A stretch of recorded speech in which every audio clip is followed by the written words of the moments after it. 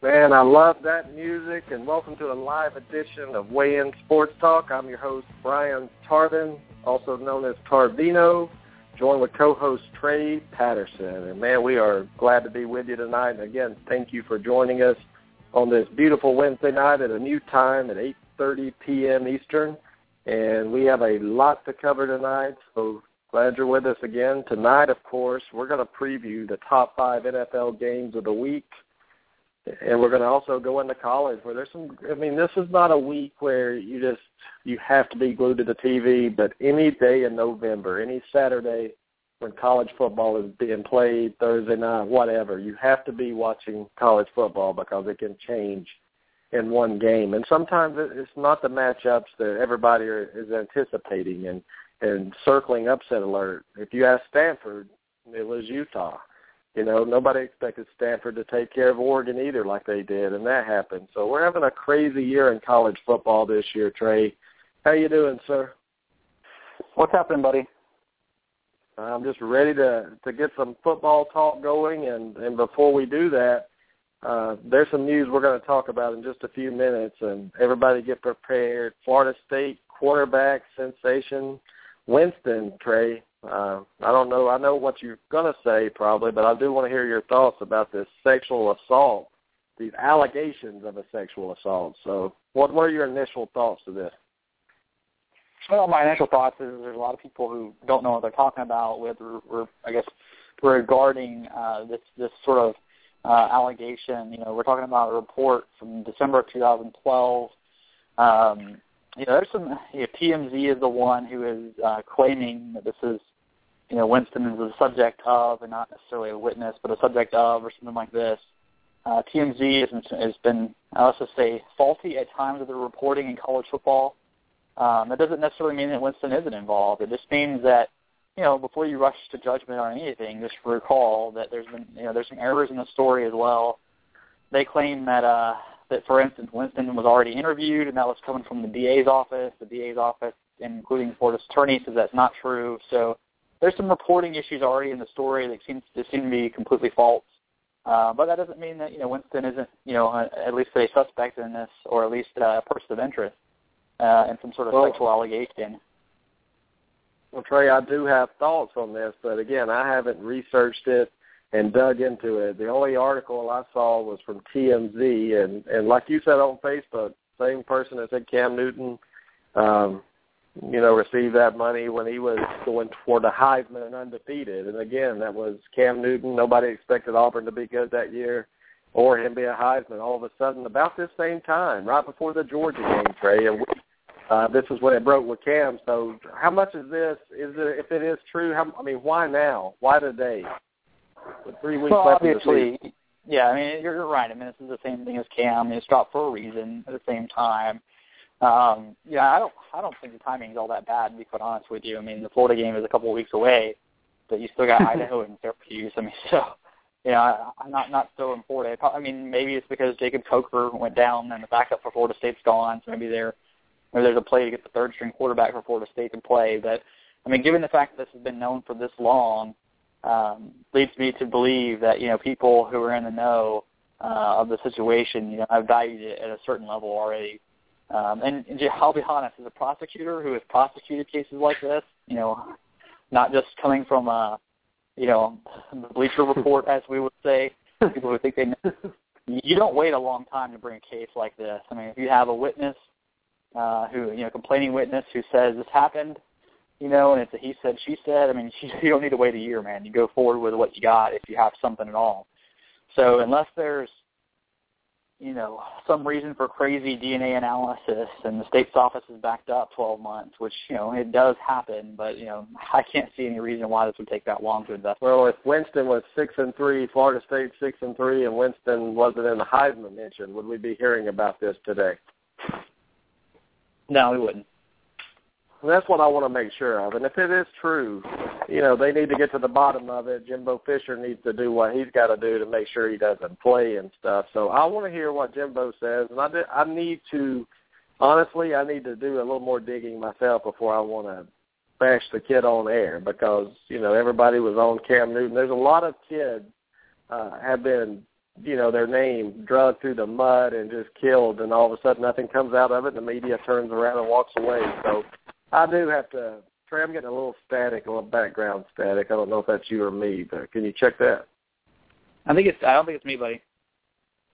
Okay, well, let me know in the chat room if everything sounds good. But, yeah, we're going to start out tonight. We're going to come back to this story. But, Trey, I don't know if you got to watch the Kentucky-Michigan State basketball game last night. But hey, before you jump to that, I do want to comment on another sexual assault that I think is more the evidence, the facts that we've come out actually with are a little bit more troubling is the Vanderbilt case. I'm not sure if you saw the news article that broke today where it looks like the investigators are going to be going after text from the coaches.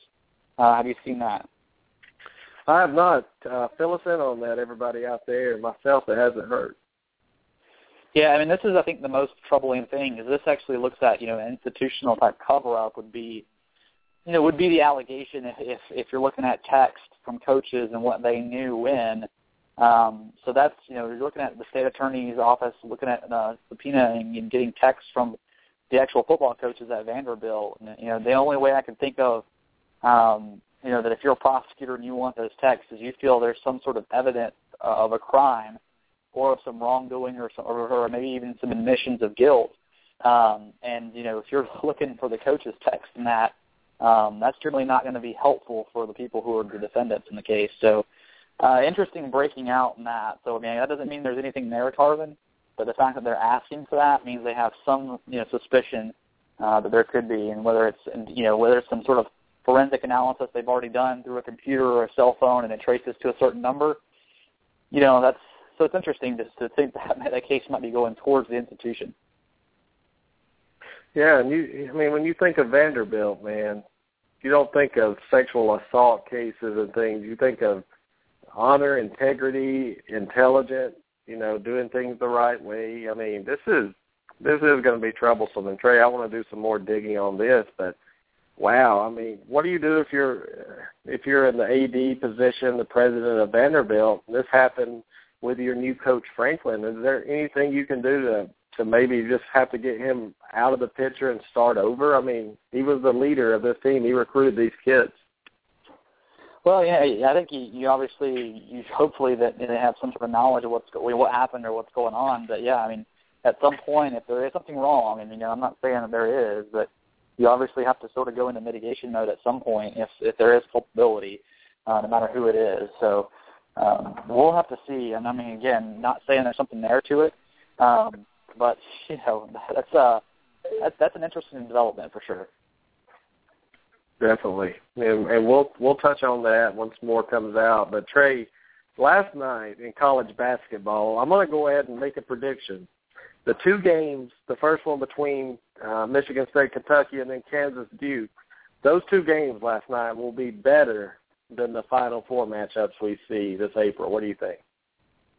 Well, you could be right, and actually it could be the Final Four matchups that we see. I mean, those four teams are pretty darn good. I mean, I think the three freshmen we saw play last night were pretty impressive. I mean, Kentucky, man, they are going to get so much better.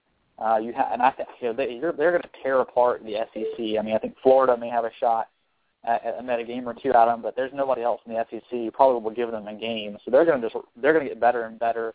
You have your Duke, who you have a good sophomore and that freshman on that team, and then of course at Wiggins in Kansas, boy, he looks real good. So I mean, you're going to have those teams be so much better. And then of course, Tom Izzo only plays tough schedules to make sure his guys are tournament ready. So, those four teams, Tarvin, could be the four we're left with.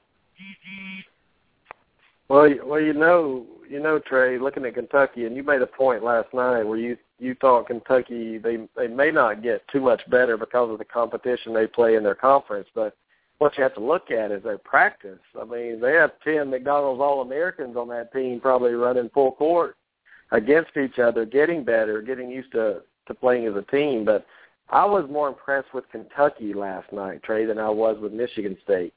I saw Kentucky come back down from a big deficit.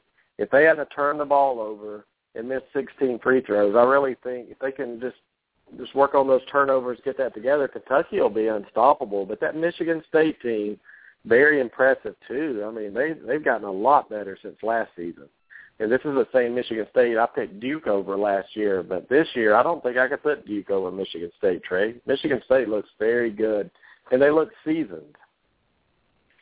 Well, yeah, I mean, they have. It's funny because their big guy's a sophomore, and so you kind of think, well, that seems to be at times with college basketball, sort of an odd thing to have a sophomore be so good because all the guys leave as freshmen nowadays. But there are some still floating around, and Tom Izzo is one of those guys who really goes after his team early on. I mean, he wants to schedule tough games in the very beginning. Look at Michigan State, and they're kind of, to me, they're almost a little bit like Nick Saban. They try to go out in the beginning of the year and sort of just, schedule an opponent to play, sort of to test themselves immediately. And you kind of like that with Michigan State because Izzo will play anybody, anywhere. And then I think a lot of times that's why he's had so much success in the tournament because his guys are ready. Yeah, I mean, look at it, Trey. They were down by 12 points at halftime, Kentucky was, and they managed to win the second half by 8.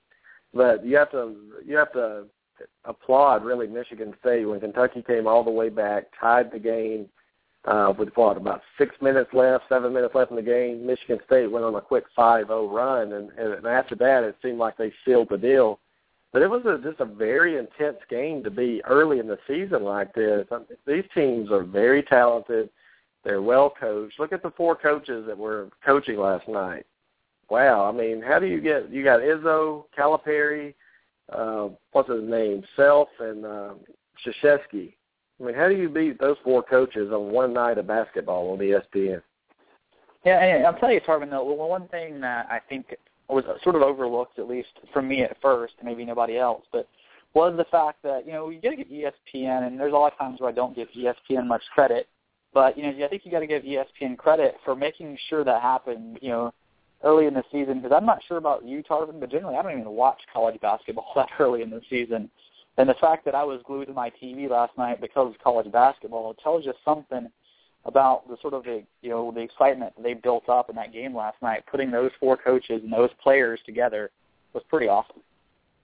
Well, that's a great point, and honestly, I thought that last night. I'm like, usually I don't pay attention to college basketball until after football's over. But being able to see these 2 games, it kind of whet my appetite a little bit for college basketball, and it makes me want to follow these teams and see how they progress. But that was kudos because I think, the college basketball, they've been hearing for years and years that nobody pays attention to you. So now I guess they're trying to put lipstick on a pig, but it fooled me, Trey. I didn't see the pig last night.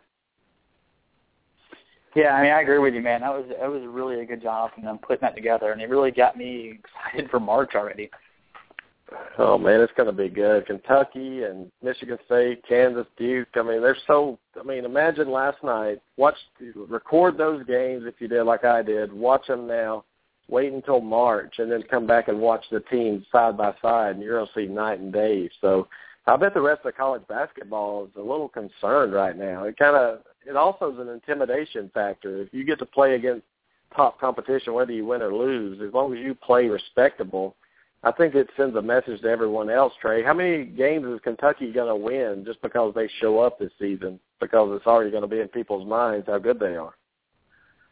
Well, and there's that, too. And one of the things I was thinking about last night is, you're always talking about recruiting, and, RPI is so important in college basketball. And how big is it for those programs to have been involved with that, what happened last night? Because, I was thinking about this when I was watching those games. I was like, who's missing is one of the big powerhouses of college basketball, and who recruits really well and has a top 10 class coming up. And, National Signing Day is 2 days away in college basketball, for those who didn't know. I was thinking, well, how does North Carolina feel for being not involved in these two games? Because I felt like the teams that were involved were getting such a bump in the recruiting and in just the RPI index. I mean, they're going to be so well stacked for their postseason run because of what they did and who they saw in those 2 games.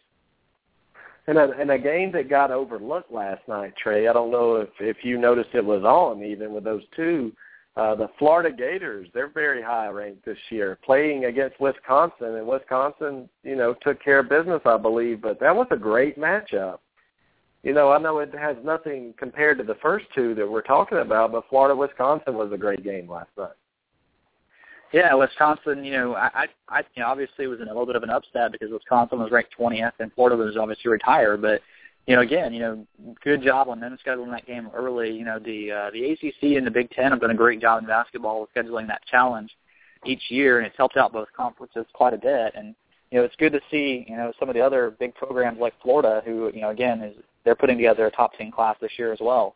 And recruiting. And I don't know if you know this about Florida, Tarvin, but they actually gave a one-armed kid, or a one-handed kid, I should say, basically a preferred walk-on spot for the basketball team this year. And actually, if you YouTube him, man, again, the kid's crazy. He can dunk, and he's really, really good. So I got to give Billy Donovan and the Florida staff a lot of credit for what they did with him. He's obviously talented enough to play there. But, I got to tell you that Florida's looking pretty darn good for next year recruiting-wise as well. Well, they are. Billy Donovan, probably in my mind, the best coach in college basketball, and he's going to get that program back to where they're playing Final Fours every season. But Trey, as a coach, as a former coach myself in basketball, I think last night's games were so important not only for the, visibility out there, everybody getting to see it, but it also lets Calipari use this game to see where he's at. You can't find out how good your team is in practice. You can't find out how good your team is playing Mercer and Alcorn States and like most of these colleges do for a month.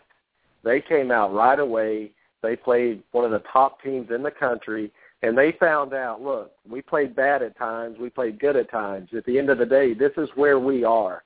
This is where we need to be. So you tell me how important those games were last night to these coaches to be able to see a barometer of where they are and where they need to be. Well, I think it's critical in that regard. I mean, you need to see what talent you have and against good competition because it helps you address your deficiencies. I think Kentucky had probably the best shot at that because their transition defense and offense was very lacking last night. If you watched that game, Michigan State was really dominating them and actually should have been up even bigger than they were in the first half. But they blew opportunities. So you get a chance to really assess your weaknesses and your strengths against basically some of the best competition that the college basketball has to offer. Well, Trey, what this makes me want to do is do a show very soon and kind of go over, once we see the teams play a couple of games and kind of go over our rankings, maybe our top 10 teams, what teams could surprise, because I hate, there's so many basketball games and these guys don't play anybody sometimes until a month into it. So I want to evaluate some teams, and we're going to do a show on that. But, Trey, let's move on to baseball. I mean, there's some awards going out today, and if you'll discuss those with everybody right quick. Well, I think just a small break. Yeah, and while Tarver's taking a break, I'm going to address a question to him, and, of course, you guys as listeners, so feel free to hit us up in the chat room or call. Obviously, the number to call in is 646-716-5564. Again, 646-716-5564. Today, the Baseball Cy Young Award was announced for both leagues. Also, we have the Managers of the Year, which is less important to talk about, but the Rookies of the Year, which I think are more important. But today, Clayton Kershaw took his second Cy Young. Maybe a little foreshadowing there. But Cy Young Award home and Max Scherzer, the other candidate, another Detroit pitcher, dominating. And what's interesting is Max Scherzer, who won the Cy Young Award today, has already been rumored to be traded. So kind of interesting for Detroit in that regard, Tarvin. But both those guys I thought were the guys who I picked to be Cy Youngs after the season was over. But the real controversy, and this is where if you want to call on here, hit us up, really was the Rookie of the Year award, and not for the American League where the Tampa Bay Will Myers won the award, but in the National League where Fernandez beat Yasiel Puig. And a lot of people were very upset with Puig not getting the award because they felt that he did more for his team in the Dodgers after he came up than a guy on Fernandez who posted great numbers but was on a very, very bad team. So, Tarvin, I'm just interested what you think about Yasiel Puig and whether or not he should have won the National League Rookie of the Year award. Well, there shouldn't even have been a vote on this. Puig is the most outstanding player for rookies. He's probably one of the best in baseball. So this was a travesty, Trey. Him not getting Rookie of the Year. What he did was pick his team that was in last place to win their division. He saved his coach's job. He got him to the NLCS. I mean, what else can this kid do? I mean, this was a joke. I don't even know the guy that won it, Trey, honestly. I have no idea what he did. I never watched the Marlins on TV or whatever. They're never on. What do you think? Puig saved a manager's job. That ought to be good for something. Yeah, I mean, that's the argument there. I mean, obviously what Fernandez did, putting up numbers, were pretty incredible for a rookie pitcher. But I think there's an argument for both. I think, obviously, Yasiel Puig, you could say, was instrumental in saving Mattingly's job. You could say he was instrumental in getting the Dodgers to the playoffs. I mean, look at the record before and after Puig came up from Double-A. And you can see a difference, and whether he was the catalyst for that or not, I think there's a good argument for it. But if you're talking about who had the biggest impact rookie-wise to their team, I think it's pretty obvious. I think Myers for Tampa Bay was a clear winner there, and I think there's a good argument that Puig was the guy in the National League. Yeah, Puig is a game changer, guys. He's going to be around for years and years, and he deserved it. I mean, he came out of nowhere. And he actually, with all in L.A., Trey, the media there and the market, the size market, and he went above and beyond. Even when they started focusing in on him, he missed the All-Star game. He got left off, and he still continued just to tear the cover off the ball.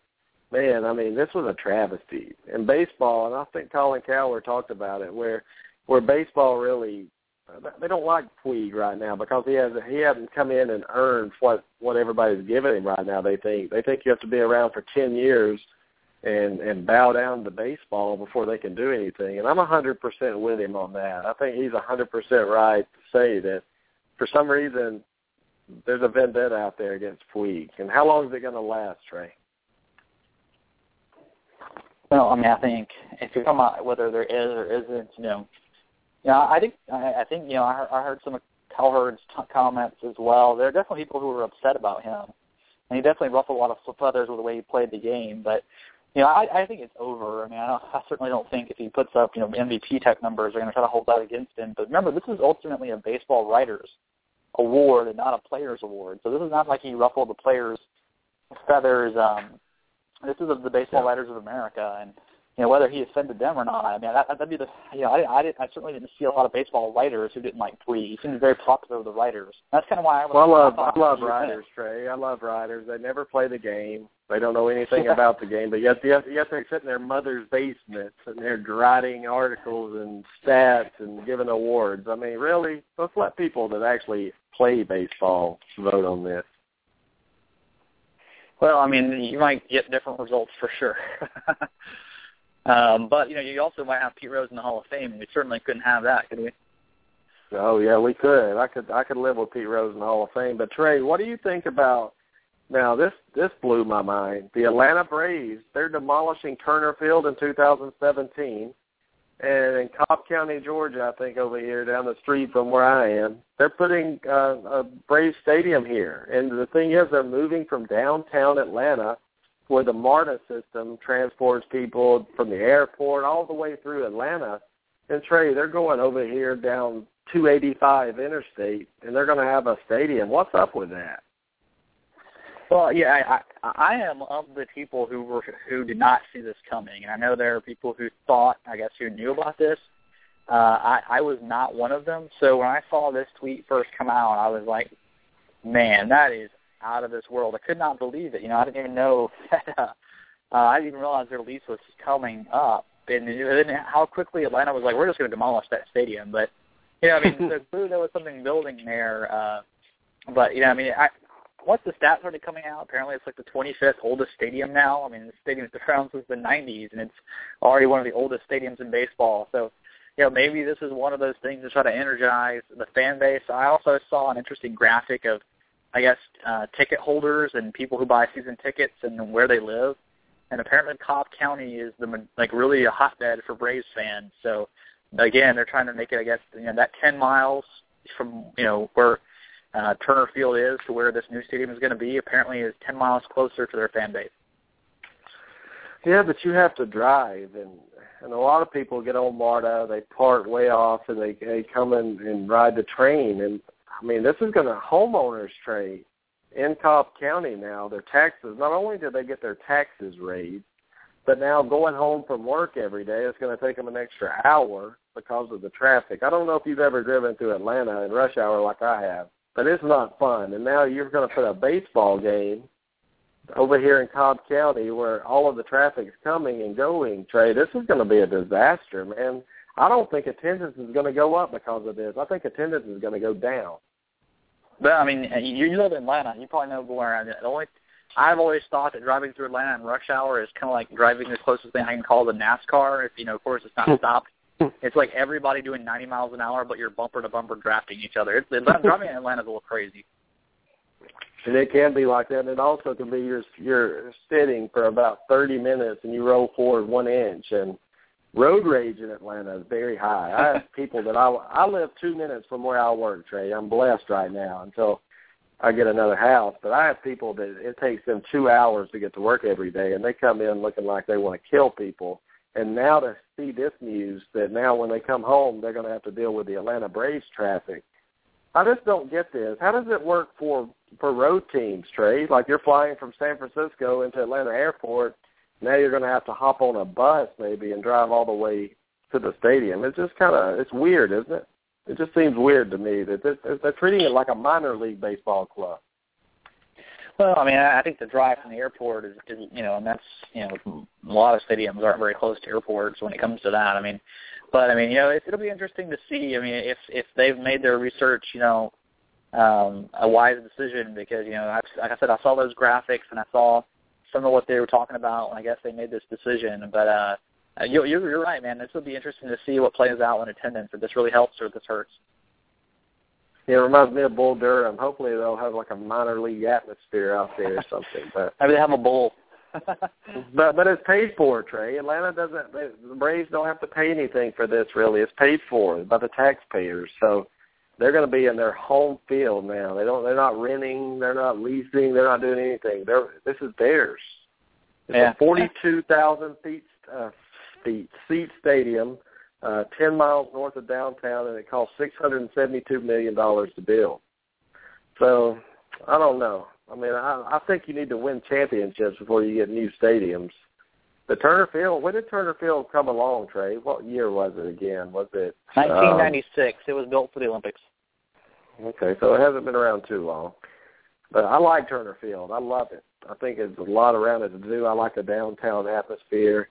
I like being from downtown where I live in the suburbs, really, to be able to go downtown and do the experience. I don't want it to come to me. So we'll see how it goes. I'm going to go ahead and make a prediction, Trey, that it's going to affect the attendance in a negative way, but we'll see. But let's get on to the NFL talk. Are you ready? Let's do it, man. The NFL is crazy this weekend. There are so many games that I could have put at number one. I mean, I honestly think there are 3 completely legitimate number one games and several more that could have made the top 5. So, Tarvin, I'll start us off with number 5 that I ended up deciding on, which is the Ravens, which are 4-5. And they are, let's just say, not a very good road team. They are, of course, 1-4 on the road. They've been very good at home and 3-1. And they're traveling to the Bears, who are 5-4, and now they're without Jay Cutler again. And I've heard people in Chicago say that's a good thing. I don't necessarily believe it myself, but Chicago 3-2, and they're coming off that loss to the Lions, Tarvin.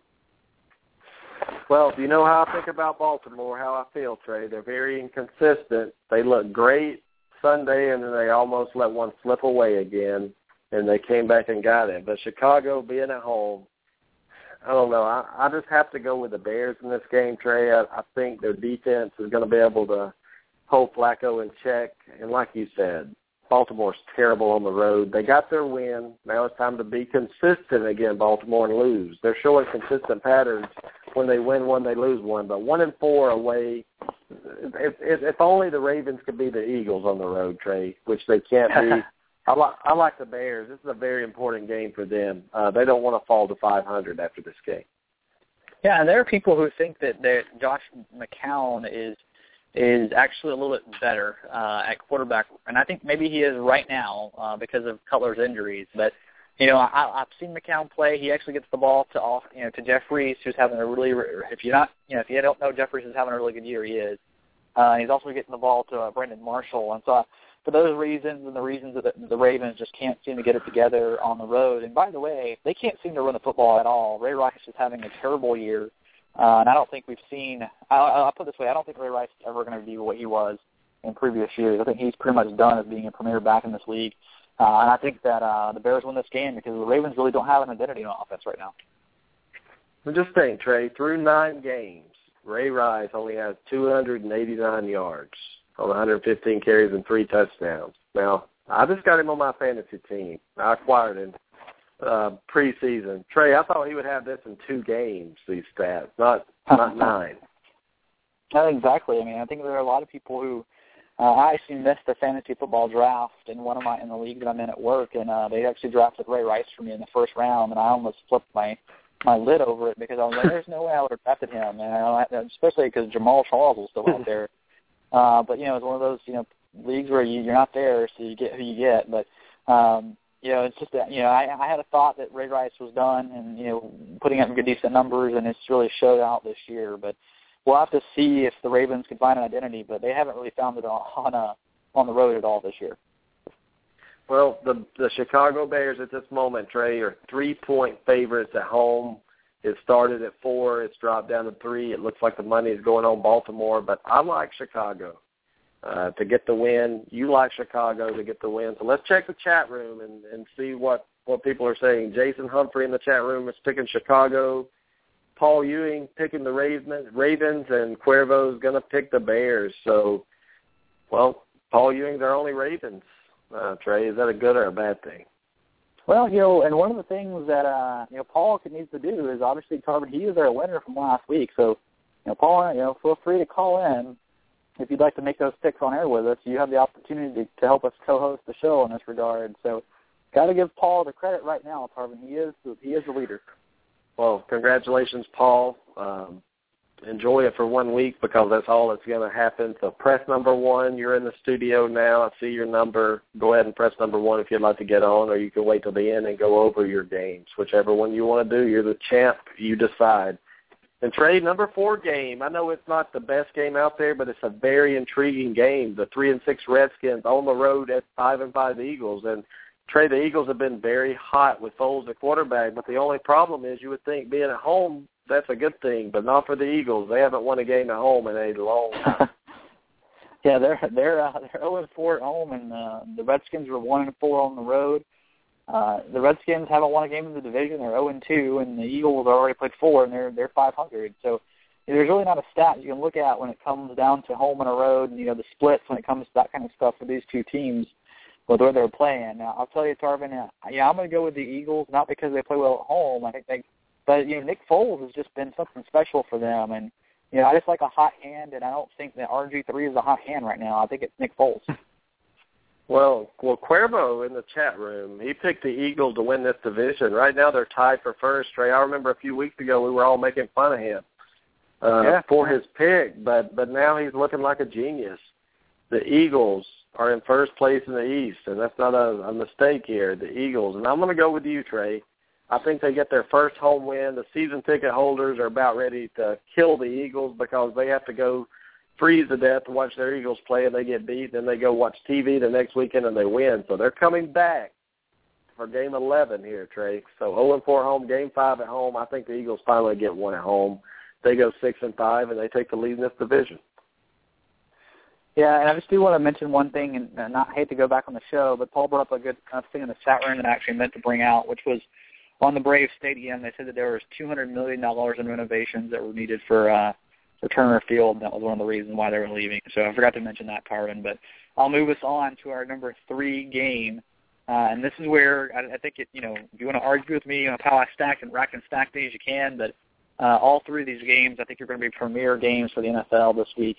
I have the 7-2 Patriots at the 6-3 Panthers, who just came off a very important win for their franchise, beating the 49ers, Tarvin. So now, does it get any easier as Tom Brady and the New England Patriots come to town? Well, this is my Sunday lock in the NFL. The Carolina Panthers back at home after going on the road. It seems like they've been on the road a lot this season, but how important was going on the road to San Fran, playing a defense like that? Trey, being back at home, they're not going to play a defense like that in the Patriots. The Patriots are going to give up yards. I think Cam Newton will be able to exploit New England, not only in the air but on the ground.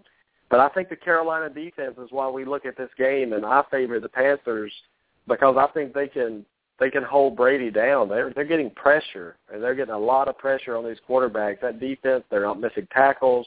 Luke Kuechly is just everywhere on that defense, Trey. The reason the Carolina wins, the defense stands up, but I think Cam has a good game.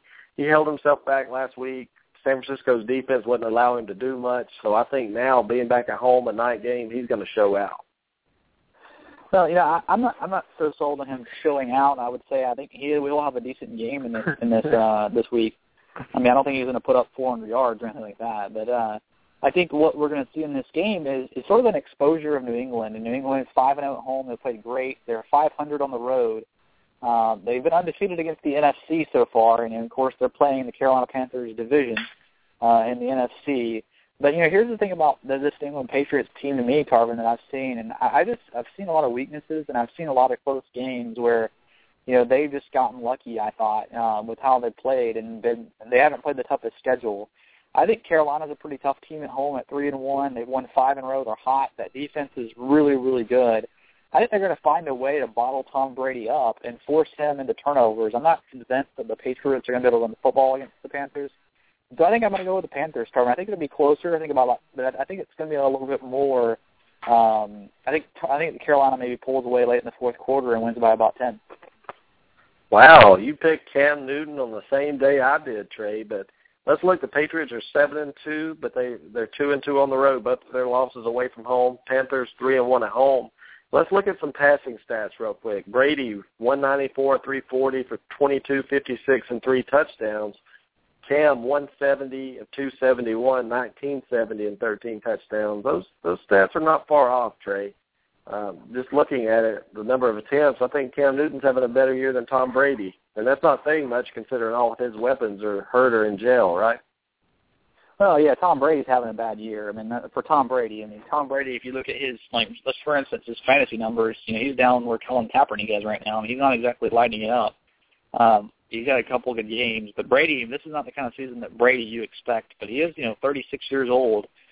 He's still producing at a pretty good level. So, the Patriots are still going to make the playoffs, Tarvin. They're not in jeopardy of going down that road, but I just think they're going to struggle against a really good defense. I don't think they have the weapons on offense to sort of match up with, that defense right now. And I think Brady's going to have to be on his back a little bit in this game.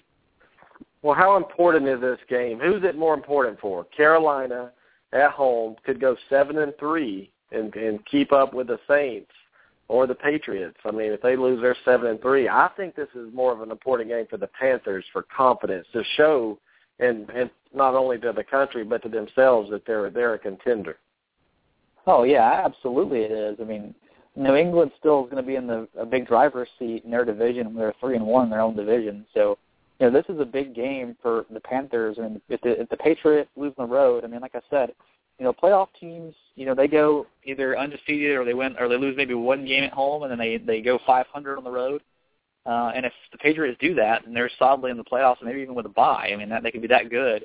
Because right now they're undefeated at home, and so it's okay to slip up on the road. But for the Panthers, one of the things you have to do is you have to be really good at home. And if they lose another home game, I mean, that's a bad thing for their confidence. Yeah, definitely. And everybody in the chat room agrees with us on that one, Trey. And the next two are phenomenal games. Our number 2 game, the 49ers coming off a tough home loss where they didn't score a touchdown, 6-3 at the New Orleans Saints, 7-2. I picked against the Saints against the Cowboys in New Orleans, Trey. I must have been insane last week when I did that. So I'm not going to go against Drew Brees at home anymore. The defense looks very good. The offense can move the ball at will. The Niners have a great defense, Trey, but I am concerned about their offense on the road. Colin Kaepernick shows to me that he has a 0 chance to win this game and outduel Drew Brees. I mean, if you can't win at home against the Panthers, you're not going to go on the road and beat the Saints, Trey. Is that a far stretch? Because I think the Saints could blow this game open. Well, I mean, you bring up some good points. I mean, the Saints are, of course, undefeated. They are just a different team when they're under the dome. I mean, this is one of those places that, for some reason, mystifies other teams. I mean, the Saints have always been sort of weirdly good at home, even when they were kind of bad. There was the one chance they had to beat people within the dome, and now since they're a really good football team, they've been really, really good in the dome. But I'll tell you, Turbin, there's something about this game, and I've gone back and forth. The 49ers have actually played better on the road this year. This is one of those weird things. They've looked worse at home. Their offense has looked worse at home. But on the road, it's one of those things that Kaepernick has looked better for whatever reason. And I think Kaepernick in the dome is going to be faster than he is at home in that Frisco sort of sod. So I'm going to pick the upset in this game. There's something about this game that tells me that Kaepernick is going to have a good game. This game's going to be real close, I think, but something tells me that in the fourth quarter, Kaepernick's going to win this game. Well, Trey, you bring up some great points there about the speed, being on that turf and it could benefit Kaepernick. And the Saints, even though they've shown their defense has improved, if Colin Kaepernick has a good game, and I believe he's getting some weapons back. Am I correct on that? Oh, yeah. Vernon Davis right. could come back. He's questionable. Who else is coming back? I think didn't Manningham make his debut last week, or I could be wrong on that, but I'm trying to think. There's a couple coming back, but so you're picking the Niners, I'm picking the Saints, Jason Humphrey's picking the Saints, Cuervo's picking the Saints, and I don't see Paul picking anything. So Paul, you're the champion so far this week, and you're dropping the ball here. So we'll come back to Paul's later, Trey. So you take us to the number one game here, and do the honors here. Yeah, well, maybe I'm on my own island tonight with the 49ers pick. But I don't know. That could be a blowout for the Saints for sure. They've been really good at home. But the number one game, I think, is pretty much a lock for number one. You have the undefeated Kansas City Chiefs, who have their wide receiver in a little bit of trouble after being arrested for some marijuana charges, on the road against the Peyton Mannings, the Denver Broncos, who are 8-1. I think this game is a Sunday night game, so it's going to be it's going to be insane. I mean, this game is going to get a lot of hype. Everybody's already talking about it. The Chiefs are the last unbeaten team in the league, Darvin. Well, I mean, look, you're undefeated, and you got players going off doing stupid things. That bothers me a little bit. It makes me wonder how dedicated this guy is to football. But Denver takes this game. Out of all the games you picked, Trey, this is the blowout, number one. I think the Broncos at home are going to try to prove they are the best team in that division. Not only that, but also football. They're 8-1. The Chiefs 9-0. It's in Denver, a night game. Peyton Manning is going to carve this defense up. I don't even think it'll be close at halftime, Trey. I think the Denver will be up by 10-14 at halftime, and they'll pull away by 3 or 4 touchdowns by the end of the game. Yeah, I mean, this is one of those games where I think you're going to. This is where I think Alex Smith and that Kansas City offense is going to struggle, because if Denver does get up, I mean, Alex Smith is the type of quarterback who can make a fourth quarter drive. I mean, he's the kind of guy who does very well when it's a sort of a you get 3-4 yards here, you take the dump off if you can, and that's great if you're actually with the lead or if you're playing in a very close game. But if you get down and he has to start throwing the football maybe 30 times or so, is that really Alex Smith, and is that really the Kansas City wide receiver's strength? And I don't think it is, Tarvin. So I agree with you. I think Denver wins this game. I think if they get up early, I think Kansas City may really struggle. Yeah, you made great points there, especially coming from behind. So if you're Kansas City on the road, you want some 8- and 9-minute possessions, Trey. You want scoring touchdown drives, but you want to eat that clock up to keep Peyton Manning off the field at home. But Peyton Manning's also seemed a little skittish lately, Trey. I mean, maybe Kansas City puts some pressure, maybe gets a couple of penalties for some late hits to try to rattle Peyton Manning and get in his head, but he's not 100% healthy right now. So Peyton Manning takes a shot. It could rattle him early, and the Chiefs could have a chance. Yeah, I know. I mean, I think the key to the game is going to be to put Peyton on his back, to maybe force him to turn over early in the game and rattle him. And really, I think if you see Jamal Charles with, say, 120, 130, 140 yards or so above that, then I think you're going to be okay if you're Kansas City. But if you get behind and you got to start passing more than running, and your offense really is a very good offense and it's centered around Jamal Charles, that's where they're going to play into the Denver strength in their defense, which is letting their linebackers come after the quarterback and set up interceptions. So we'll have to see which strength wins out in this game. But I think Denver gets up a little early and they win out. Yep. Jason Humphrey's picking Denver. Cuervo's picking Denver. Paul Ewing must have gone to the bathroom or something, Trey. I don't know, but he's still in there, but he's silent. So that's our 5 games.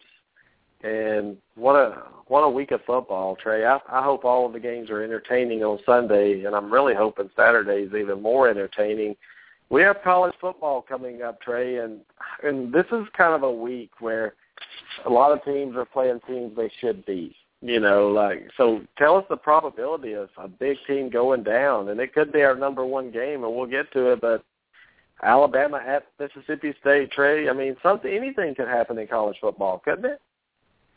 Well, I mean, if this is the exact week last year, if I'm not mistaken, if I have that amount of weeks up correctly, that both number 1 and number 2 went down, in the exact same week. So you had Oregon and Kansas State both losing, which was, let's be honest, I mean, Stanford was given some shot. I think they were a 13-point underdog or something like that. And, of course, Kansas State was not expected to lose to Baylor by 100 points, whatever they lost to. So can anything happen? Absolutely. And we saw 2 big upsets last year in this time. So, can Florida State with, the side distractions lose to Syracuse? Yeah, why not? Can Mississippi State, who's pretty a bad football team, can they, somehow with Dak Prescott hurt, maybe playing, I don't know, somehow find a way against Alabama? Maybe, I don't know.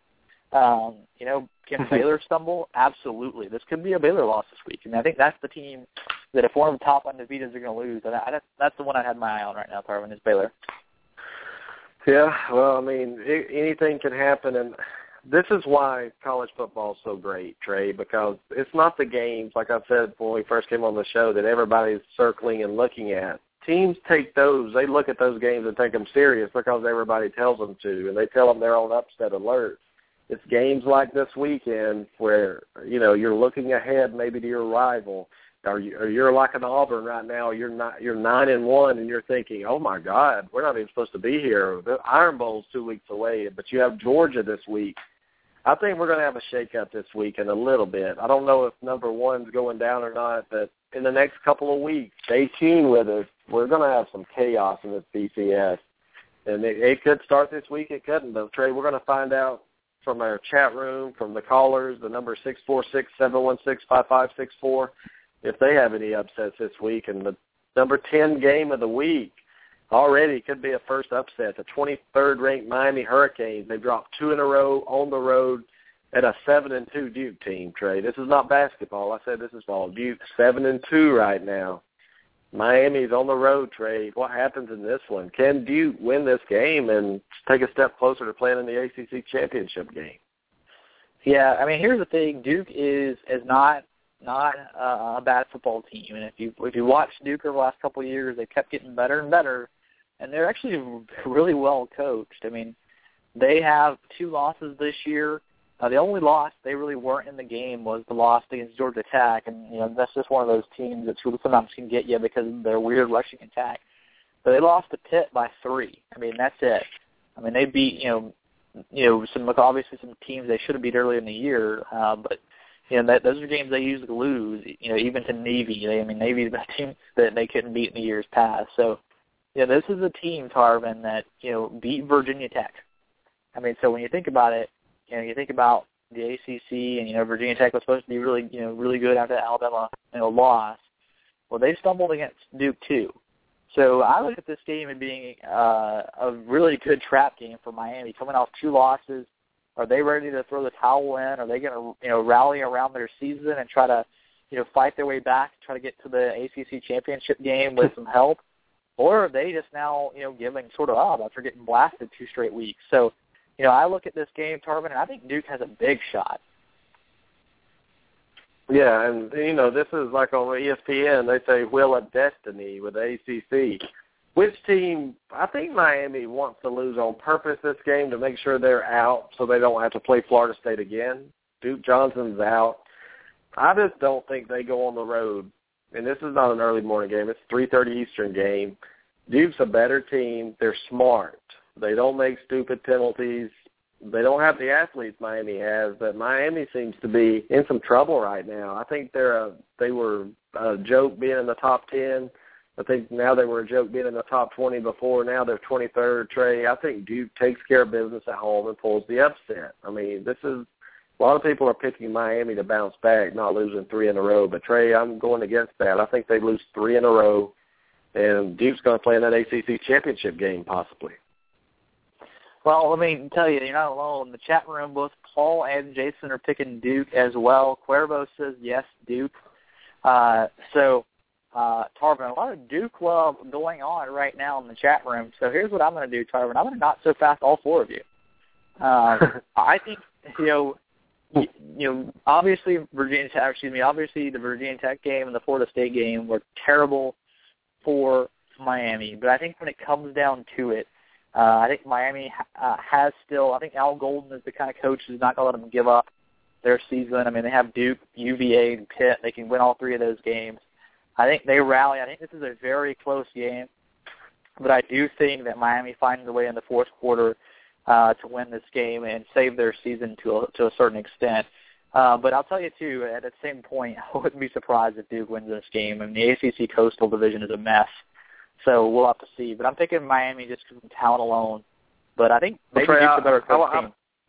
Yeah, I wouldn't feel confident picking either one of them, honestly. That's how this ACC division is, and it's just hard to pick. So that's probably going to be my first loss. I hope I can pull that one out. But then you stay in the ACC again on number 9. You're trying to kill my record here. Georgia Tech, 6-3 tomorrow night on the road at number 8, Clemson. And Clemson knows, Trey, they can't play for the ACC championship. Florida State's not going to lose 2 more ACC games, so right there. But they have a lot to look forward to. If they win out, they could play in a BCS bowl game in the Orange Bowl, and people are already projecting that it possibly could be Oregon and Clemson. What a matchup that would be. But I think Clemson has a very, very good football team, Trey. I think they're finally getting over that Florida State loss and buying in with Dabo. They've won 2 road games in a row. They're blowing people out. Georgia Tech usually has their number. But I look for Taj Boyd to rally this team on Thursday night, and I think they blow out Georgia Tech. I just don't think Georgia Tech has a defense good enough to stop Clemson over one time. You may see the punter one time in this game, but Clemson rolls big tomorrow night. I think they're buying into Dabo, telling them there's still a lot of season left. They can still have a great season. If they go 11-1 and win a BCS bowl game and end 12-1, that's a phenomenal season. I don't care where you play. Yeah, I mean, you brought up some really good points, and, yeah, the projection of them and Oregon playing together, I mean, that, to be honest, made me giddy when I saw that for the first time. I was like, man, that would be a good game. I was one of those ones that I was going to watch just because, I mean, those 2 teams, to me, are teams that I like to see with the way they match up. You're talking about Georgia Tech and having Clemson's number. I mean, last year it was a close game. It was a 47-31 game. I mean, this is coming off. That Georgia Tech offense does seem to give Dabo a little bit of fits. He doesn't seem to be able to hold them down. I think it's going to be very similar to last year, Tarvin. I think you're talking about a 40, 45, 35 type of game. But Dabo gets out of it again. It's a 10.5-point spread. I think it's about right, Tarvin. It's going to be maybe a little closer than that. It could be, but I think Clemson wins it. Yeah, I mean, everybody in the chat room is picking Clemson. Nobody jumping on the Yellow Jackets bandwagon. If this was at Georgia Tech, oh yeah, I could change my pick on this one, but Clemson will take care of business, and I think they'll move up in the BCS rankings if they do. Probably, I don't know where they'll move, but we'll see. But number 8 game, Trey, an exciting game in the Pac-12. The Washington Huskies 6-3 travel to number 13 UCLA 7-2. And am I crazy to believe that I still think Washington is better than UCLA, Trey? Well, I thought that for a long time, but after watching some of Washington play, obviously, Price is a really good player, and I think Washington, with Sankey and Price, they have a really good offense, but, I just think UCLA has kind of figured it out at this point. I think Huntley's playing much better. I think UCLA wins this game, but I think this could be a really fun one. This could be a shootout. Yeah, I'm going to go with Washington in this game, Trey. Call me crazy. On the road, I think they go in Friday night. Remember, this is a Friday night game. It's not Saturday. And I just think Washington gets it done. I think UCLA is a good football team. I think Washington's a good football team. So get your coin out, flip it. I like Washington and what they're doing. I think they're going to try to build some momentum into the end of the season. They're going to get a great recruiting class and come back next year and try to win this Pac-12. I think that could be the year Washington makes a statement. So I'm going to pick Washington to pull the upset. In the chat room, everybody's against me. Cuervo's picking UCLA. Jason Humphrey's picking UCLA as well, Trey. Yeah, I mean, I think UCLA wins it, but I think you're right. I mean, I think Washington's a good football team, and they're gonna be tough for somebody in a bowl game if they end the season with 4 losses or even more. So I think they're good. They're much better than I think people give them credit for. But Tarvin, number 7, and maybe you'll tell me I have this too highly ranked. Maybe I do. But number 1, Alabama at 9-0. They're on the road in Starksville, Mississippi, who Nick Saban called the best 4 and 5 team in college football, which I don't even know what that means, Tarvin.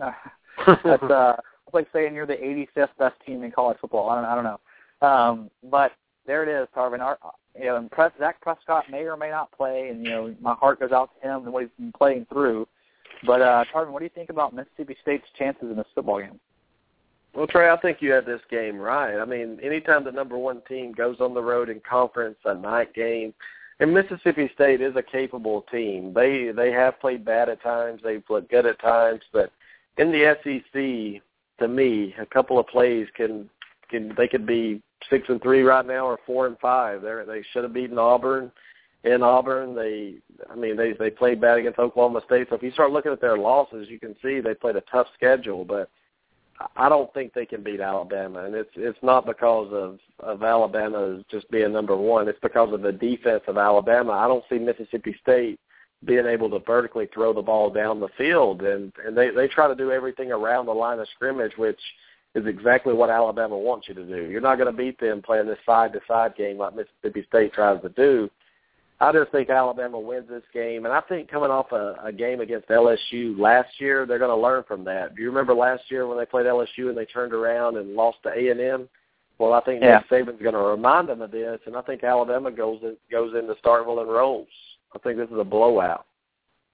I mean, here's the thing about Mississippi State. Yeah, and I'll tell you, newsflash, I don't think this is going to be a close game because I don't think Mississippi State is a good team. And I think that what you see in Mississippi State is what you saw last year. They rolled every sort of B and C level team they played, and they lost every team that was anywhere near good. I mean, that's exactly what Mississippi State has done this year. They lost to Oklahoma State. They beat Alcorn State. They lost to Auburn. They beat Troy.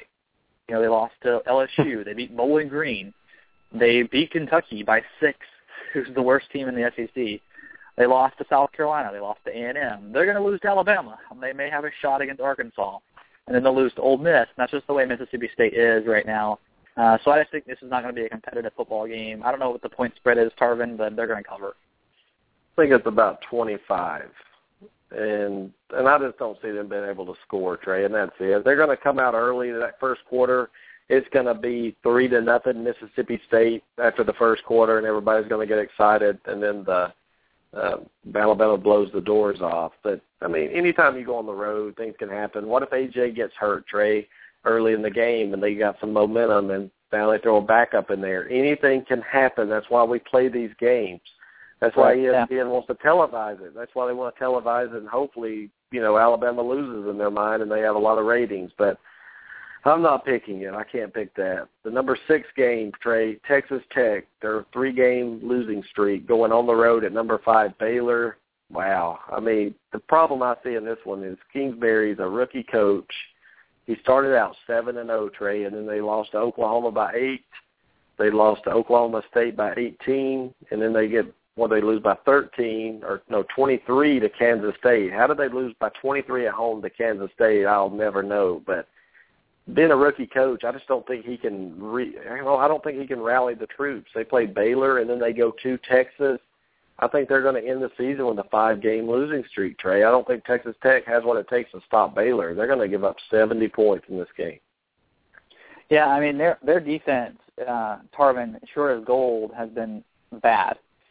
You started seeing signs of this at the Iowa State game, which was a October 12th game where they gave up 35 to Iowa State and they won, by 7 points. And you saw it again at West Virginia where they won by 10. They gave up 27, and then of course after that the wheels came off. I put this on this time list because this is one of those Baylor coming off that Thursday night game, that high of being nationally televised. Bryce Petty being, the new sort of Heisman guy who everybody's talking about as, the number 3 guy down at Mariota has sort of fallen off the planet. But, there's a chance that Baylor's not focused. This is what happened to Kansas State last year at this point, Tarvin, is they got all that national exposure, and then they went on the road and they couldn't handle it. But this is a little different. Baylor's at home. And I think in this case, they're playing, fortunately for them, a Texas Tech team who just isn't ready to pull off this kind of upset. I'm going to pick Baylor, Tarvin, but again, this is one of those crazy games that you never know because of how it's scheduled. But you got to like the fact that Baylor had an extra couple days after the Thursday night game, or to break down the film and get a little extra start on Texas Tech. Yeah, I feel bad for Texas Tech starting 7-0. Everybody had them hyped up in the top 10, and we both talked about it. They weren't a top 10 team, right, Trey? Oh yeah, absolutely, yeah. All right. Well, the number 5 game looks like a good one. I mean, Oregon State 6-3, coming off that thrashing against Southern California. They got beat bad at home. Going on the road to number 19, Arizona State. Trey, I don't think it gets easier for Oregon State. Now they have to go to Arizona State. I like Arizona State big in this game. I don't think their defense is going to be able to stop Arizona State's offense, and Arizona State's defense tends to play better at home. So it's just a bad formula for Oregon State. They're going to lose their 4th game. Yeah, and this is interesting for me because you're right. I mean, Oregon State is playing pretty bad. I mean, they played Stanford really tough, and then unfortunately in Corvallis they did not play very well against USC, who seems to be playing better under Orgeron. But this is where Arizona State this past week, Tarvin, and you got to remember, Oregon State's coming off a bye. I mean, they're coming off a week off to prepare for Arizona State. And, that's a good thing for them. I mean, having a chance to sort of recharge their batteries. And you have Arizona State, who looked great at times. I mean, they beat Washington. They really blew them out. And they blew out Colorado, blew out Washington State. This is all after their, that loss to Notre Dame. And then they slip up against Utah and only win by 1. And I know, crazy things have happened in Utah this year with Stanford losing, but that made me kind of scratch my head. But I'm going to pick Arizona State as well. But, with the bye week, Tarvin, and Oregon State, I wouldn't be surprised if Oregon State pulls the upset here. I think Jason Humphrey, our Pac-12 guy, is taking it, Tarvin, so who knows?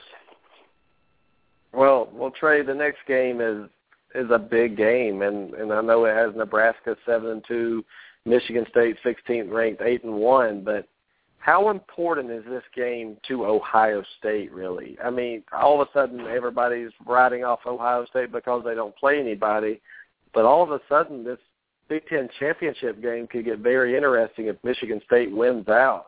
So how important, first of all, is this game to Ohio State? Who are they pulling for? Well, I think you're right. I think they have to be pulling for Michigan State because you want to play a ranked team, and because let's be honest, I mean, Ohio State right now has played and beaten one team that is still ranked, and that's Wisconsin.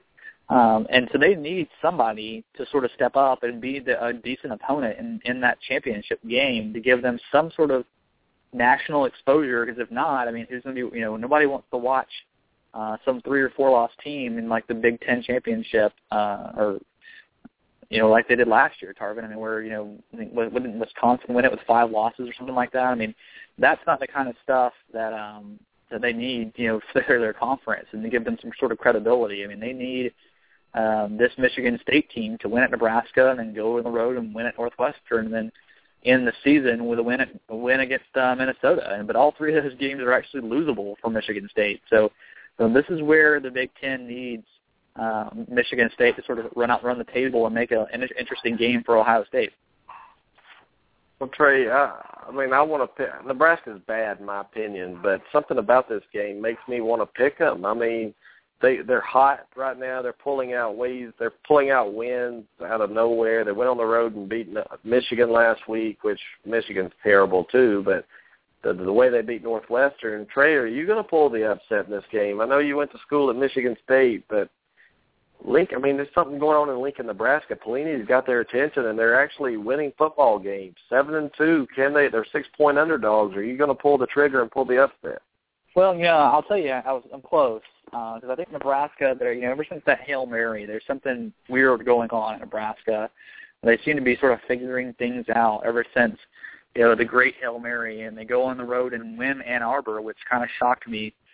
Played pretty good defense. I know Michigan's not a very good football team right now, but they still won at the Big House. And but to me, with Michigan State having the week off, coming off a bye week, and Nebraska, coming off that emotional win against Northwestern and then traveling on the road to Michigan, I just think Michigan State's going to be a little more prepared in this football game. And I give them, I think this is going to be a razor-thin game, though. This is going to be a fun one to watch as well, and that's why there's a lot of fun football games to watch this weekend. But I give Michigan State the edge because I think, with a backup quarterback playing in Nebraska, I think Michigan State's defense is going to shut them down.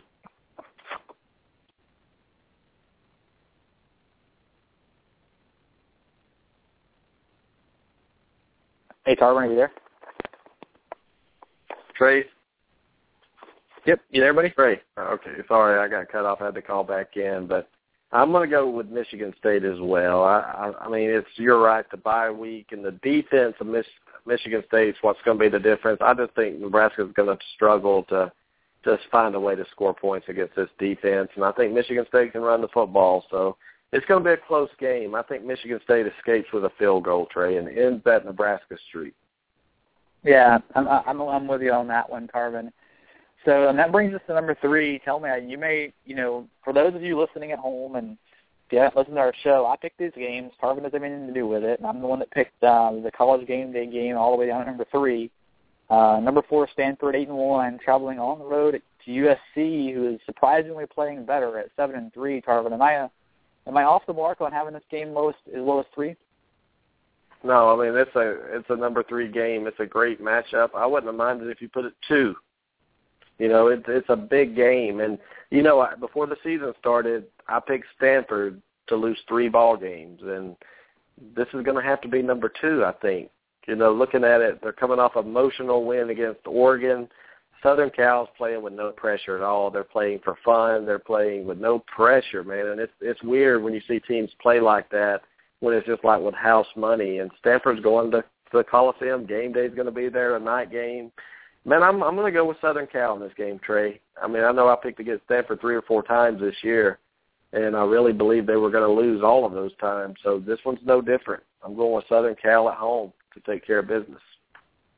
Well, I mean, you brought up a good point with USC playing, sort of carefree football under, old Eddie Boy, and they've only lost 1 game, I think, since he's been the head coach there, and they've played much better. I mean, you can't say that there hasn't been a difference in their offense. I mean, scoring 62 points was something that they certainly didn't do prior to Ed taking over this football team. But Tarvin, I'm going to go against you, but I'll be honest, I would not be surprised if USC wins this game because I think they're playing sort of loose football, and that's dangerous when you have a team like Stanford who has a lot of pressure now because they're right now being labeled the best number 1 or best one-loss team in college football, and they're saying that, hey, because of the tough schedule they've played, they may even, if some things happen in front of them, that they could be slipping into that national championship game with 1 loss, even possibly over a Baylor team who runs undefeated. So I think that's a lot of pressure for Stanford, and that's why this game could go down as an upset. But I think the fact that game day brought some attention to this game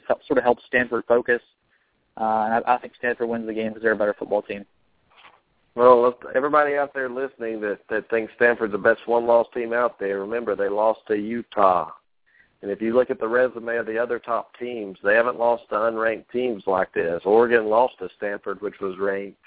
And I just can't give it to them, Trey. I couldn't put them over a Baylor team if they ran the table. I couldn't put them over an Ohio State team if they go undefeated again. So I think Stanford's going to start losing some ground. But I mean, especially if they lose, they will. But guess what? Oregon's all of a sudden the Pac-12 favorite again if Stanford stumbles. So this is a big game in the Pac-12, and I think a lot of eyes will be on that College game day. That's a great game for them to be there. So let's see. Cuervo's picking Stanford to win. Jason Humphrey is with me. I don't know if that's his brain telling him that or his heart wanting Stanford to lose. But Trey, this is going to be a good one. No, absolutely. And that obviously takes us to number 2, and there are only 2 games, Tarvin, that have ranked opponents facing each other, and this is the weaker of the 2, I thought. which is why I ranked it as number 2. So if you're wondering at home how I shredded these things, that's how I did it.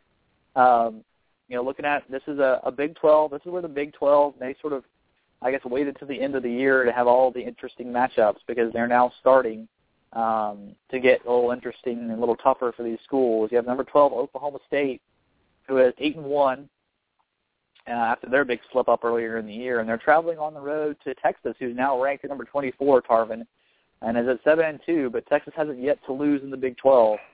What do you think with Texas at home? And, Mac Brown seems to be playing for his job every week. Well, I think Oklahoma State will go in and take care of business. Now Texas is ranked again. They're a target again, and I think Oklahoma State's playing some good football. Remember, they lost to West Virginia, Trey, and I think it got their attention. Oklahoma State's playing some good football now. I mean, number 12 in the country. This could be to get them in the number 10 spot if they can pull a win off on the road, and I think they do. I think their offense is very explosive. I look for some turnovers this game out of Texas, Trey. I just don't think they can beat Oklahoma State this weekend. I agree with you. I was looking at this game, and I was pretty confident in my Texas loss pick. And then I started looking at the schedule, and, the thing that bothers me about Oklahoma State right now is, and they've been playing, I think, better football each week. If you look at, their performance from West Virginia on, I think each week they've gotten better. But they have Baylor next week, Tarvin, after this. And my concern is that Oklahoma State looks towards Baylor as being a bigger matchup. So, I think this game's going to be close, but I think Oklahoma State's a more talented football team. But, this being in Texas, this could be a Texas win too. So, and I flipped a coin on this one, Tarvin, and I went with Oklahoma State, and Oklahoma State was my first pick. And, you think long, you think wrong. So I'm going Oklahoma State. All right, Oklahoma State for both of us here. And let's look at the Cuervo's picking Oklahoma State. Jason Humphrey is picking Texas. And he's the only one picking Texas here. It wouldn't surprise me if Texas won. They're at home, and they do have some momentum. But at the end of the day, I think Texas is going to lose. But how interesting could that Baylor-Texas game be at the end of the season? Texas could have something to say about Baylor going undefeated. Yeah, I mean, if you're talking about Baylor, Tarvin, and we talked about how the Big 12 gets more interesting towards the end of the year. I mean, just telling you, this is how Baylor is going to end the season. They got Texas Tech this week, who was ranked as high as 10, so maybe that's interesting. They go at Oklahoma. They're in Stillwater the next week. They got at TCU the week after that, and then the week after that they come home in Waco to play Texas. So, Baylor's got some interesting matchups. I mean, I think all 4 of those games could be interesting things for us to talk about, depending on Baylor. Obviously, if they lose one of them, maybe less. But for Baylor, I mean, this is now going to be a week-by-week thing where they have to actually worry about each opponent. So we'll have to see if they can handle the pressure depending on what happens ahead of them. Well, Trey, you didn't disappoint me with that number 1 game. I kind of wish you'd have put it at number 10 because it seems like Auburn has played better when you put them lower on the list. But here they are at number 1, and this is a huge game, I mean, in the SEC West for Auburn. I mean, they're 9-1.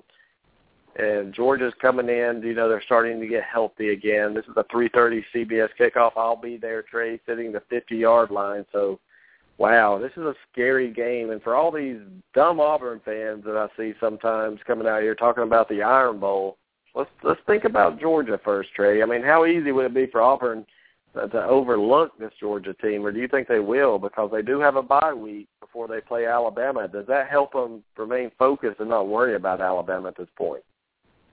Well, I think it helps the coaching staff for sure. I mean, you always wonder if, how much looking ahead there is, especially when you have an undefeated Alabama who really doesn't have any challenges. There's really no reason to think Alabama won't be undefeated going in. And they have a basic bye week themselves, playing, I think, Chattanooga or some high school. But, you look at this game, and this has been a historic rivalry. Obviously, Georgia and Auburn, the Georgia-Auburn hate week is what a lot of fans will call this game. I mean, this is not an easy opponent for sure. And you're looking at, a Georgia team who started the year with a lot of aspirations, a lot of talent. This Georgia team has gotten better. They've gotten a little healthier. And, ever since that close win at Florida, you kind of wonder if, the Appalachian State week was a little bit weak for them to get healthy, and if, what they're going to have going into this week. Because, for Georgia, I think this is their season, Tarvin. I mean, so you could build this as the season for Georgia because, I mean, it's Kentucky after this and then a Georgia Tech team who, may or may not be that tough. So, Tarvin, I think this game could redefine Mark Richt and Georgia's season, even with all these injuries. If they go into Jordan-Hare and beat a top 10 Auburn team, I mean, that'd be huge for recruiting and huge for Georgia. Yeah, I mean, Georgia's had Auburn's number the last few years. If you take away the national championship year with Cam Newton, I mean, Georgia has owned Auburn, and that's concerning to me. But one stat, one little thing that people don't realize, Rodney Garner, the coach for Georgia that came over to Auburn at signing day almost a few weeks before, he was at Georgia before Richt, and he was a big part of that defensive success. And Trey, he recruited a lot of these players, so I don't think people understand that he understands how Georgia attacks, how they do everything. So I think he's going to bring that to Auburn's offense and help them prepare for this defense. This is going to be a track meet. I don't think either defense can stop the other one, Trey. I really don't. I think it's just a matchup where Aaron Murray's going to be able to throw the ball, and I think Auburn's going to be able to run the football, and they're going to have to throw. But I think being at home, Trey, with a crowd, this is going to be an electrifying crowd. That's why I'm so excited to be in the stadium to see. I mean, if Auburn wins this game, Trey, they're 10-1 with a bye week heading into the Iron Bowl, but it almost guarantees them a Sugar Bowl. I mean, this is a huge game. I mean, nobody expected Auburn to be 9-1 at this point. Nobody surely expected them 10-1, Trey. So how big is this game for Auburn? I mean, it has so much meaning to it. Yeah, I mean, I think it means a lot for both teams. And I look at this game, Tarvin, and Auburn's a 3.5-point favorite, I think. But you look at this, and the one thing about this that worries me for Georgia. If you're a Georgia fan, why I think you have to be concerned is they've played, a lot of teams real tough and have struggled against weaker opponents where Auburn has seemed to be real focused each week. And, I haven't seen that focus each week from Georgia. And, Tarvin, that's why I'm picking Auburn in this game. I think it's going to be a relatively close game as well. I think, that 3-point game, it could be a field goal at the end for Auburn. But I just see Georgia as a team that doesn't seem to have the right focus each week. For each opponent, and that's my problem with Georgia and what Rick's doing this year. And whether it's injuries or not, I mean, I think even when they were healthy, this was a team who really didn't win the games that they really needed to, especially early in the season when they had a chance to make a statement against Clemson and couldn't do it. But Aaron Murray, who's been there, done that. I mean, I don't think Auburn's going to ever rattle him in this game. But I do think that Auburn, that running attack, the only way I think this goes south for Auburn, Tarvin, is if Georgia gets a little bit of a lead, and then all of a sudden we have Nick Marshall having to throw the football, and if he makes some mistakes because he hasn't thrown the football a whole lot, then you take the crowd out of this game, and then Georgia has a lot of momentum. So that's got to be the game plan for Georgia, is try to get up early and then try to get Auburn into a rushing attack or out of their rushing attack, and then maybe we have a different game. But I think Auburn's going to be able to do their game plan. Georgia just can't stop it. Well, Trey, everybody talks about the Auburn offense, the Georgia offense, the defenses, but one thing that I took away from this year, each week, the special teams of Auburn has gotten better. And going on the road the way they've been playing, last week at Tennessee, they had so many kick return yards. They had a punt return for a touchdown that was like 85 yards, a 100-yard kickoff return for a touchdown. Tell me about special teams in this game, especially being at home. I mean, how important is that? If Auburn plays good in special teams, say they have a touchdown or some good kickoff returns, do you think that'll give them the advantage to win this game? Because I don't know much about Georgia special teams, but I don't think it's been really a factor this year like Auburn's has been. Well, yeah, I mean, I think it's less of a factor. I mean, my real key to this is that basically you have a team in Georgia who, even as of last year, Tarvin, they were giving up hundreds of yards rushing. That doesn't bode well for a team like Auburn who can rush the football so well. And so that's my real problem with this game is, not necessarily the fact that, defenses and offenses in general. It's just you have the strength of Auburn being that they have run the football very, very well this year. They're third in the nation at rushing the football.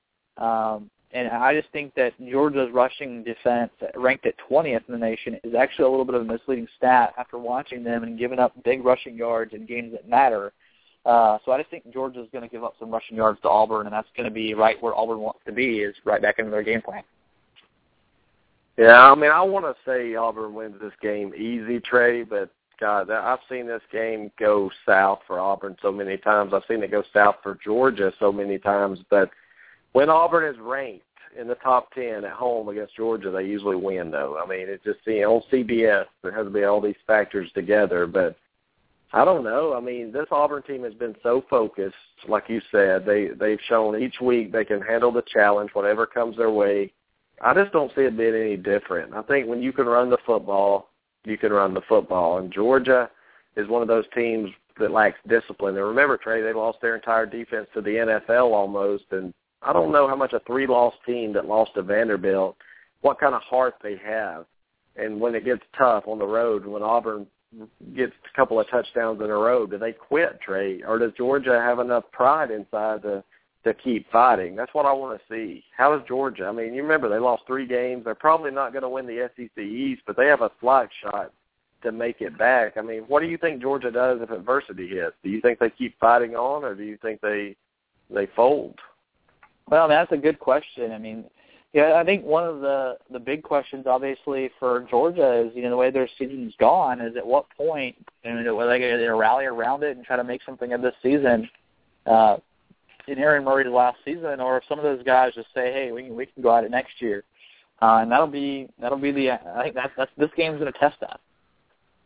Well, I mean, 10-1 Auburn. Let's pretend and let's look. They beat Georgia and they have a bye week. What kind of chances do you give them to beat Alabama in Auburn? I mean, is it a realistic shot? Is it a 10% chance? What kind of chances would you give them? Well, I'm not ready to put a percentage on it because I want to see the Georgia game, and it's not necessarily that I want to see how they win it if they do win it, and then I also want to see how Alabama plays against Mississippi State and Chattanooga. If they just go out and destroy them, that matters to me. So, it's one of those things that I think we have to see how they play week by week, and then if we go into this week and both teams look real good, I think we reevaluate. But absolutely, Auburn has a shot whether they win or lose to Georgia. They'll have a shot against Alabama just because, they're a decent football team. They're a good football team. Yeah, exactly. And, well, Trey, we're going to talk about it. We said we would. ESPN right now is reporting, about the Winston thing. And just a question for you, Trey. If this comes out, just say it comes out and Jimbo Fisher decides he wants to bench until the investigation is completed, maybe he feels like something did happen. What happens to Florida State, even though, say, they're undefeated and there's 4 teams clumped at the top? Does Florida State get left out of the championship game if Winston's for sure not going to be played?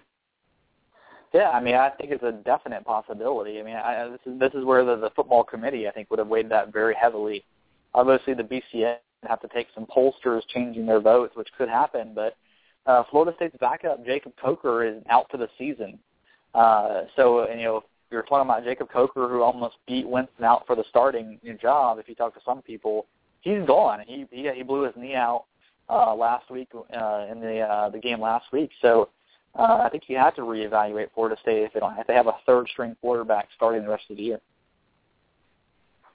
Okay. Well, I don't know what's going to come. Paul Ewing seems like he's for sure that Winston assaulted this girl, but this was updated at 9:29 on ESPN. It says Florida State freshman Winston is a part of an ongoing investigation into a sexual assault complaint filed with the Tallahassee Police Department in December 2012. Winston's attorney, Tim Jansen, said police contacted him in February 2013, but no charges were filed, and Winston never has been interviewed by police. So, Trey, don't you think if he did something that the police would have at least interviewed him?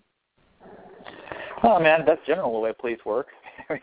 Generally, if you have a suspect, I found that when I worked with OSI, and I worked for them for 6 years pretty much, and they're the federal law enforcement agency, that, when we have a suspect, we go interview them. That's just what we do as law enforcement. But, who knows, man? This is, ongoing investigations. There are a lot of reasons why you do a lot of different things, but, that's certainly the way that things would normally happen. But, I mean, whether it happened or not, I hope it didn't for this kid's sake.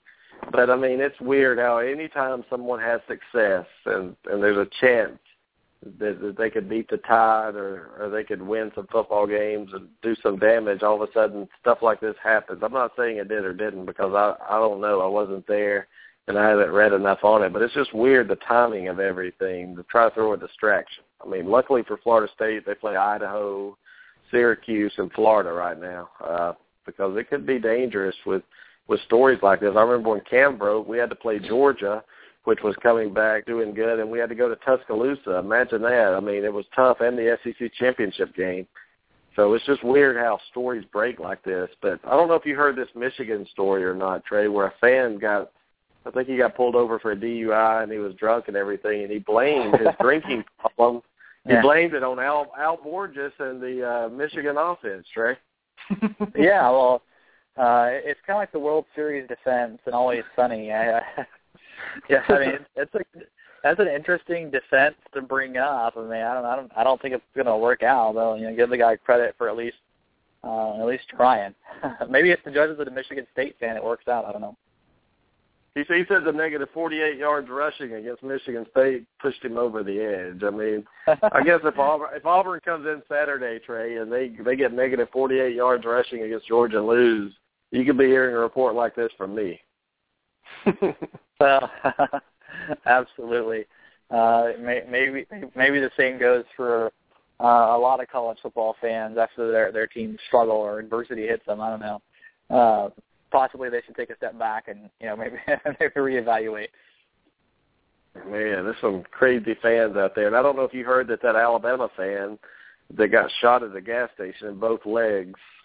He claimed it was because he was an Alabama fan and people were heckling him, but the police are thinking there's more to it than that, Trey. I don't know if you've heard about that. Yeah, I mean, I haven't heard about that one, but. Well, all right, we're about to go. Anything in closing before we get out of here? No, man, just, like you said before, this, we talked about this is the week last year that number 1 and number 2 lost. So, if you're reason to tune in to games that you think that might not be interesting. Well, tune in Sunday night at 8:30 p.m. Eastern as we go over my 15-0 perfect record in these games, Trey. I mean, I'm just going to sweep the board, and I'm going to go to Auburn, and I'm going to watch a win, hopefully. So hopefully Sunday night we can be talking about the number 5 Auburn Tigers in the BCS instead of the number 7. It just sounds better. Well, there you go, buddy. Good luck to your Tigers. All right, I appreciate it, guys. And everybody, thanks for joining us again Sunday night, 8:30 p.m. Eastern. Join us. We're going to have another great show, possibly have a couple of guests, so we'll keep you updated. Have a great week. Good day.